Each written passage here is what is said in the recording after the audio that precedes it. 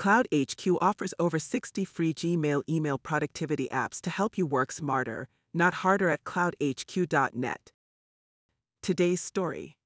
Tips to prevent emails from going to spam. The algorithm that Google uses to determine whether or not an email goes to spam is a black box. There's no way we can really comprehend how it truly works, but there are definitely tips and tricks you can use to minimize the chance that your email gets sent to spam. Verify that your SPF, DKIM, and DMARC setup. If you are using Google Workspace, it is very important to set up your SPF, DKIM, and DMARC setup correctly. The SFP, DKIM, and DMARC are technologies to prevent spam, spoofing, and phishing with Gmail authentication. 1. Ensure mail delivery and prevent spoofing with SPF. 2. Increase security for outgoing emails with DKIM. 3. Enhance security for forged spam with DMARC. 4. Add your brand logo to DMARC authenticated messages. Google has a nice tool to check that.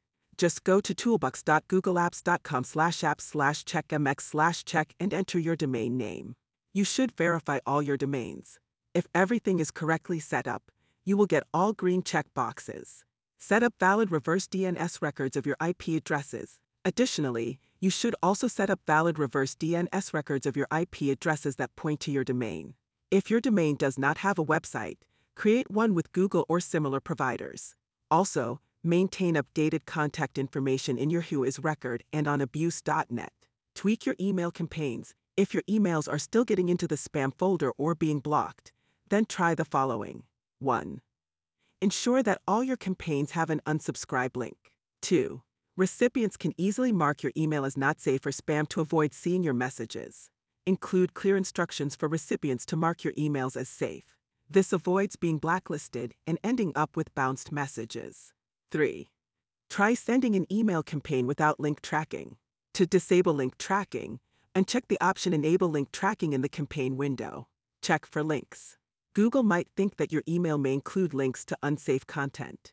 A. Replace all HTTP links with HTTPS. B. Remove links to public Google documents. C. Do not use public shorteners like bit.ly. 4. Don't send emails with a variety of content all in the same email. If you would send an email with promotional content, don't include purchase links. 5. Ensure that you do not have typos so that Gmail doesn't sort them into spam. 6. You should use more text instead of images because the latter is correlated to spam. 7. Messages of the same category should have the same email address in the from: header. For example, messages from a domain called solarmora.com might have from: headers like this: purchase receipt messages. Receipt at solarmora.com. Promotional messages. Deals at solarmora.com. Account notification messages. Alert at solarmora.com. 8. Check your emails, both body and signature, for spammy content. Although unintentional, your email may include phrases historically used by known spammers. As a general rule, avoid the following: lots of exclamation marks, must-read, Bitcoin or cryptocurrency keywords, attention getting free money, etc. Large and or gaudy colored text. Text the same color as the background. Tiny text. Almost zero height images. Links are hidden under text. Images or links with a different URL. 9. Google's algorithms can be quite strict for new accounts. In fact, account tenure is a factor for email sending limits. Generally, Google Workspace accounts with at least 6 bill cycles with Google are considered tenured seasoned and can enjoy sending up to 1,500 daily emails. Accounts with less than 6 billing cycles have much stricter spamming rules. Monitor your bounce list. As a rule of thumb, you should be aiming for a bounce rate below 3%. Google will penalize your sender's reputation if your bounce rate is over 3%, harming your ability to send campaigns. Our email marketing software, MailKing.io, will automatically detect bounced. You can also use export emails to Google Sheets, which includes an email bounce checker for free. This export will automatically create a spreadsheet for you, neatly organizing every bounced email you've ever encountered. That concludes our podcast about tips to prevent emails from going to spam. You can find out more by visiting emails-to-sheets.com.